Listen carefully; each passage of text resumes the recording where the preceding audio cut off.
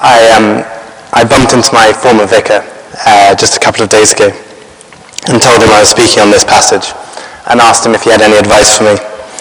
And his advice was to choose another passage. So, bearing that in mind, should we pray as we start?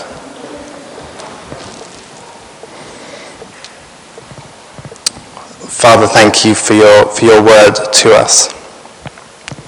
And I pray that by your Holy Spirit you would open this passage, give us clarity in our minds, show us what you're saying to each one of us today. In Jesus' name. Amen.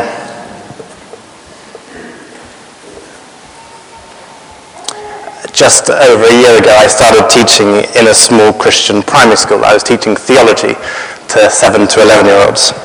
And my first lesson I asked them the question, what is God like? And I got some very good answers. He's big, he's good, he's amazing, he's loving. One suggested self-loving, which suggested a very sophisticated Trinitarian understanding of God from 8-year-old Fergus. He'd obviously been reading Augustine in his summer holidays. Sadly, I had to leave. Sacked would be too strong a word. I think it was a mutual agreement before I could ask the next question, which is, where is God? I think this question, where is God, is one we're forced to ask ourselves many times. When we look at the suffering world we live in general, we ask that question, where is God? At the beginning of The Problem of Pain, C.S. Lewis put it like this: look at the universe we live in. By far the greatest part of it consists of empty space, completely dark and unimaginably cold. You may have been thinking of a church bit like this in the winter. Creatures cause pain by being born, live by afflicting pain, and in pain they mostly die. History is largely the record of crime, war, disease, and terror, with just sufficient happiness to give people an agonized apprehension of losing it. So where is God in this hurting world? Of course, there are lots of good and beautiful things in this world, especially in Parsons Green. But we cannot escape this question, where is God amidst all this suffering around us? And in our own personal lives, I think this question emerges again and again. There are times, aren't there, when it feels like God is with us. When we read the Bible and God seems to speak to us through it. When he answers our prayers. And there are times when we just feel like God is with us. But there are also times, aren't there, when we feel abandoned by God. Perhaps we try and read the Bible and there's just nothing there for us. It just seems like a dead book. When God doesn't seem to be answering our prayers. When everything seems to be going wrong. About 4 years ago, I got glandular fever and had to leave university, and various things happened. It just seemed like everything was going wrong, and it felt for me like God had in some ways abandoned me. And I didn't know whether anyone's feeling like that now, that maybe God feels slightly absent from your lives. Maybe someone's feeling that God's never really been present in a really felt way. Anyway, so that's the question, where is God? The second question I think we all have to face is, how do I find forgiveness for the things I've done wrong? When we look within, we see some terrible and quite uncomfortable truths about ourselves. When we look back over our lives, we see lots of things that we've done or said that cannot be reversed. And we ask ourselves, how can we find forgiveness for these things? And how can we become deep down the sort of people we've always wanted to be? And I think this story is about these two questions. Where is God? And how do I find forgiveness? Because if you were a Jew in the first century, if you were asked those questions, where is God? And how do I find forgiveness? The answer to both those questions would have been the temple of God in Jerusalem. Let's go back to the story for a moment and just appreciate what an extraordinary story it is. An unknown carpenter from Nazareth. You have to remember that this is at the beginning of Jesus' ministry. So Jesus, he's turned water into wine in Cana in Galilee, which is miles away, and now he's come to the capital city. He's from Nazareth, which is an obscure northern town. Nathaniel, just in the previous chapter, has asked whether anything good could come from Nazareth. He comes to the capital city. He enters the most important building of that city, just before the most important festival of the year. He makes a whip out of cords, overturns tables and drives everyone out, people and animals. He basically causes a riot. And then, as he leaves, he makes some obscure claim that this house belongs to his father. I was trying to think of what a modern equivalent might be for us today. And I thought perhaps maybe a plumber from Bradford coming to London, breaking into perhaps the House of Commons during Prime Minister's question times. I thought the House of Commons because that allows me to make a little joke later. I thought I'd better pre-warn you and also remind you this is my first sermon, so I need all the encouragement I can get. So he breaks into the House of Commons during Prime Minister's question time. He overturns table, and then with a whip, he drives everyone out. I put in my note, leave pause for the laughter to die down. So I'm just brilliant. And as he leaves, maybe make some strange claim like that his father is the true King of England. So what's going on? What is Jesus doing in the temple? What is he trying to say? I think the clue to this passage is verse 19. The Jews have just asked Jesus, essentially, what he thinks he's doing. And Jesus replies, destroy this temple, and I will raise it again in 3 days. Which then John explains in verse 21. But the temple he was talking about was his body. In other words, Jesus is claiming to be the true temple. What he's doing is a prophetic sign that a new temple has arrived. And this time it's not a building, it's a person. You'll remember in the Old Testament, God reveals himself to Abraham and Isaac and Jacob. And he promises to be their God and to be with them wherever they go and to be with their descendants. And then you remember when the Israelites leave Egypt, when they escape from Egypt, God goes with them as a pillar of cloud by day and a pillar of fire by night. And then as they're wandering through the desert on the way to the promised land, they pitch a tent, the tabernacle, where God lives. It's the center of the camp, and that's where people go to meet God. And then when they come into the land of Canaan, into the promised land, Solomon builds the temple in Jerusalem. And that is the place where God lives. And it's also the place where the Israelites would come and offer sacrifices to find forgiveness for sins. So what Jesus is doing here is he's claiming that he's replacing that temple. He himself is the true presence of God on earth. You'll remember 2 weeks ago when Tim was talking about the prologue, and he talked about John 1:14, the Word became flesh and dwelt among us. And he reminded us that dwelt among us is literally means pitched a tent among us, or tabernacled among us. In other words, God himself, the Word of God, became flesh in Jesus and became the tabernacle, became the very presence of God among his people. So the old is passing away, the new has come. The same sort of thing as was going on last week when Tim talking about the water into wine. It's a new stage in God's plan for his people. So what does this mean for us? I think the first thing it means is that if you're asking the question of where God is, it means the answer is in Jesus. If you're wondering where God is in this hurting world, the answer is that God has not remained absent from this world. He's not remained removed. He's come to dwell in the world, to suffer with it, and to suffer for it.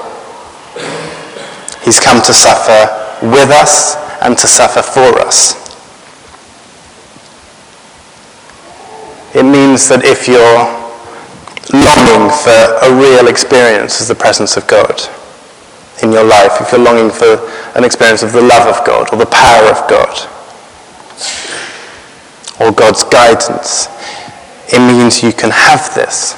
You can have this real, true experience of God through a relationship with Jesus. In Jesus, we experience God's presence. The second thing I think this means is that if you want to experience that forgiveness that we all long for, that you have to go through Jesus. As Jesus was driving out the animals from the temple, he was signaling the end of the sacrificial system. Forgiveness is no longer to be found in a building or through any kind of rituals. It's to be found in a person. And through Jesus, he went on from there, and of course, he died, offering his life as the perfect sacrifice that would end all sacrifices. And then you remember in Jesus' ministry that one of the most controversial things he did was go around telling people that they were forgiven. The old system by which you'd find forgiveness was passing away. Jesus had arrived to bring forgiveness. So if anyone is looking for forgiveness, if anyone has things undealt with in terms of things from their past, it's in Jesus that we find forgiveness. But how practically can we access this? It's all very well saying that Jesus is the presence of God on earth and that in Jesus we find forgiveness. But how is this made real in our lives?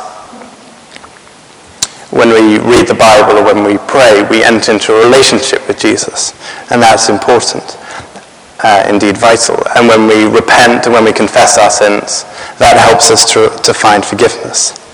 But the real answer, the way in which it's really made real to us, is through the Holy Spirit.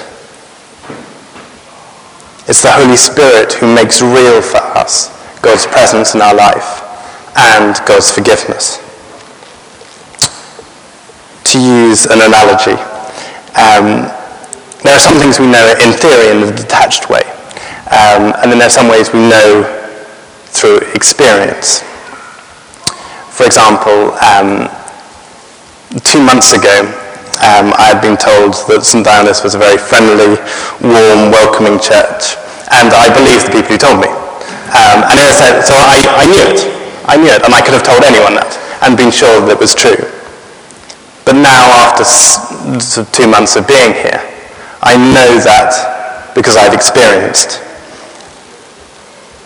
I've experienced the warmth of the welcome here. I've experienced boxes of things for the flat when I moved in, just around the corner. I've experienced quite a number of cakes. In fact, there was a stage where every single meal, as a discipline, I would just have another slice of cake because there were so many cakes being given. And even despite that, having moved out of home just in 2 months, I've lost half a stone. So I don't quite know how that works. I think more cake.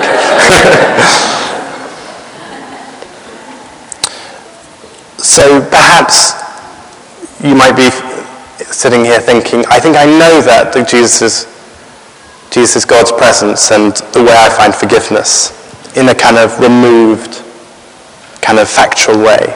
But I'm not sure whether I'm experiencing that right now. And then but it's through the Holy Spirit that we have that full experience. It's when we have the Holy Spirit in us, he opens the Bible to us when we read it and speaks to us through it.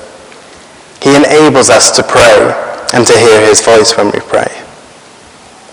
He convicts us of our sin and enables us to repent. He assures us of God's love for us and God's forgiveness for us. He transforms our hearts and minds, setting us free from the sinful patterns and writing the law on our hearts. Of course, even if we have that gift of the Holy Spirit who unites us to Jesus, and we've experienced the presence of God and experienced God's forgiveness, of course that doesn't mean that everything will be rosy from now on. There will still be times where God feels absent, when it seems that he's not with us. There will be times when we still don't feel quite forgiven, times where we don't feel transformed. For the Spirit is only a foretaste of what is to come. There will come a day, it says in Revelation, where God will dwell among his people in his fullness. And then all people will experience his glory in its fullness. And every sin and every tear will be wiped away. The Holy Spirit is what Paul calls a deposit, a down payment, real money, but not the full amount, but a guarantee that the full amount will be paid to us one day. So through this gift of the Holy Spirit, God lives within us. We experience the real presence of God and God's real forgiveness. So if we come back to the questions with which I started, where is God and where do I find forgiveness? Through the Holy Spirit, the answer is in ourselves. God has offered this gift of himself to live within us and for us to experience the full presence of his forgiveness and his love for us. And this is a gift that's open to anyone who asks. Shall we pray?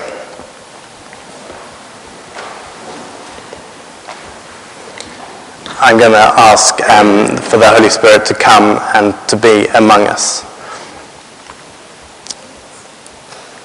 Come, Holy Spirit. Come and assure us of your love for us and your forgiveness. Come and assure us that you are with us no matter what we're going through. I want to pray particularly for two categories of people. For people who feel like God is distant from them, who don't feel that God is with them right now, or maybe has never been very present to them. And also for anyone who's really struggling to come to terms with accepting God's forgiveness. Lord, come by your Holy Spirit. Reassure everyone here that you are with them. And Lord, I pray that you would make real your forgiveness to each one of us.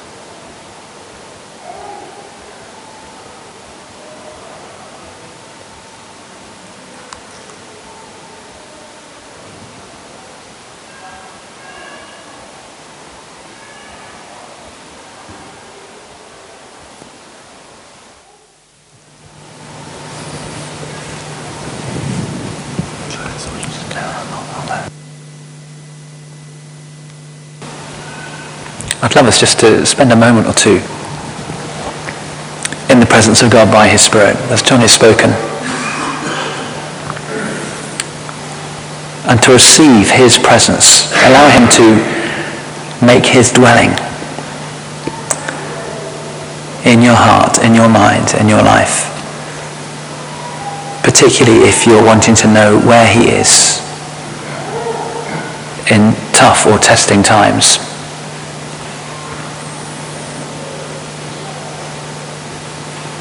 or his presence to assure you of forgiveness, new hope, new life.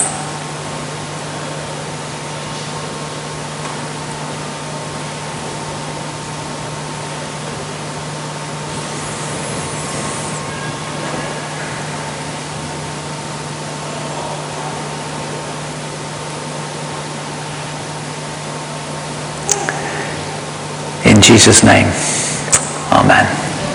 Thanks, John. There may be one or two things you want to either talk through further, or you'd love someone just to pray with you in a personal sense. I know Johnny is available at the end. I'm here, one or two others as well, Tom perhaps, others. If you'd like to come and find us, it will be around the front right at the end of the service. We'd love to pray with you if that's appropriate, if you feel God leading you that way. We come now to our final hymn. And you'll see that as our offertory hymn as well. It's an opportunity to give